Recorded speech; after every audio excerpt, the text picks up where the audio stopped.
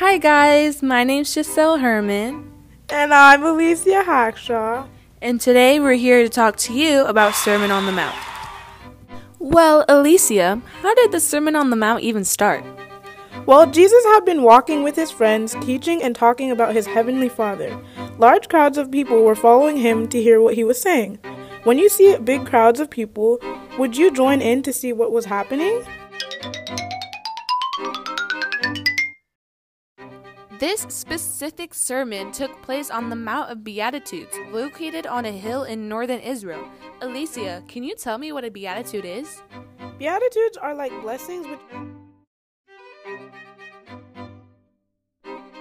Now, Alisia and I will interview students here at Burton Adventist Academy to see how they can relate to the different types of Beatitudes. I'm here with Isabella DeMorris, and I'm a freshman. How can living with the Beatitudes bring happiness to you?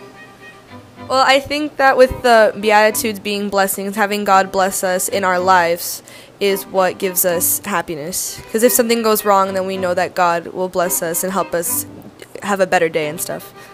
How do you think blessed are those who are merciful and blessed are those who hunger and thirst for righteousness apply to the world today? Well, I think people who are merciful are the ones that are showing mercy unto others and compassion, and it's good to show mercy and compassion to people because then you're giving people second chances, which is what God wants us to do.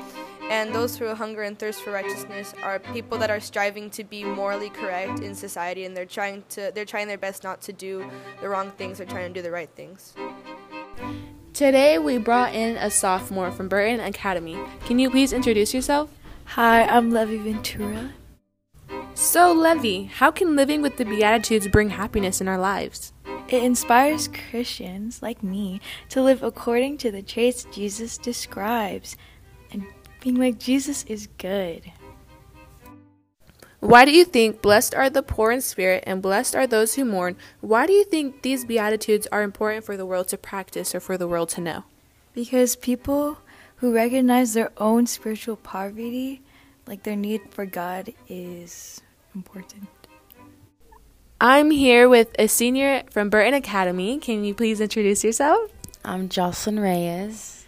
And we're going to ask you a few questions. Why do you think living with Beatitudes can bring happiness to your life? Because I feel like most people are aware that with everything going on in the world, we don't always deserve what's coming to us. If it's like good, maybe even bad, but if it's good, it's kind of like, I feel like it kind of pushes us. Why do you God. think blessed are the peacemakers and blessed are the persecuted important in today's world?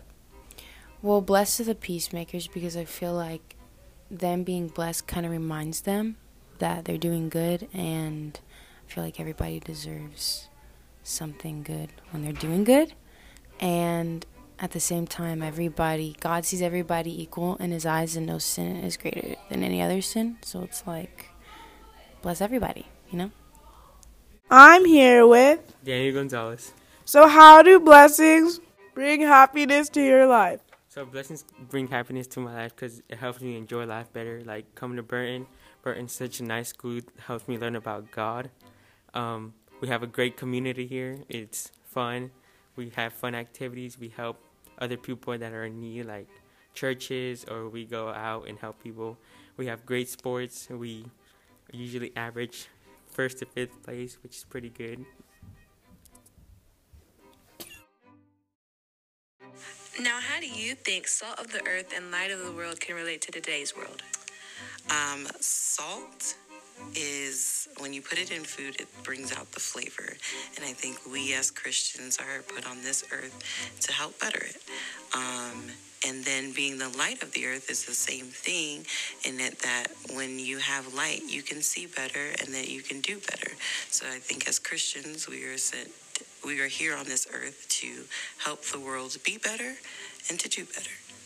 So now that you've heard a little bit more about the Beatitudes, I hope in the next podcast you'll be able to relate it to yourself as you hear more in-depth reasoning about what they mean.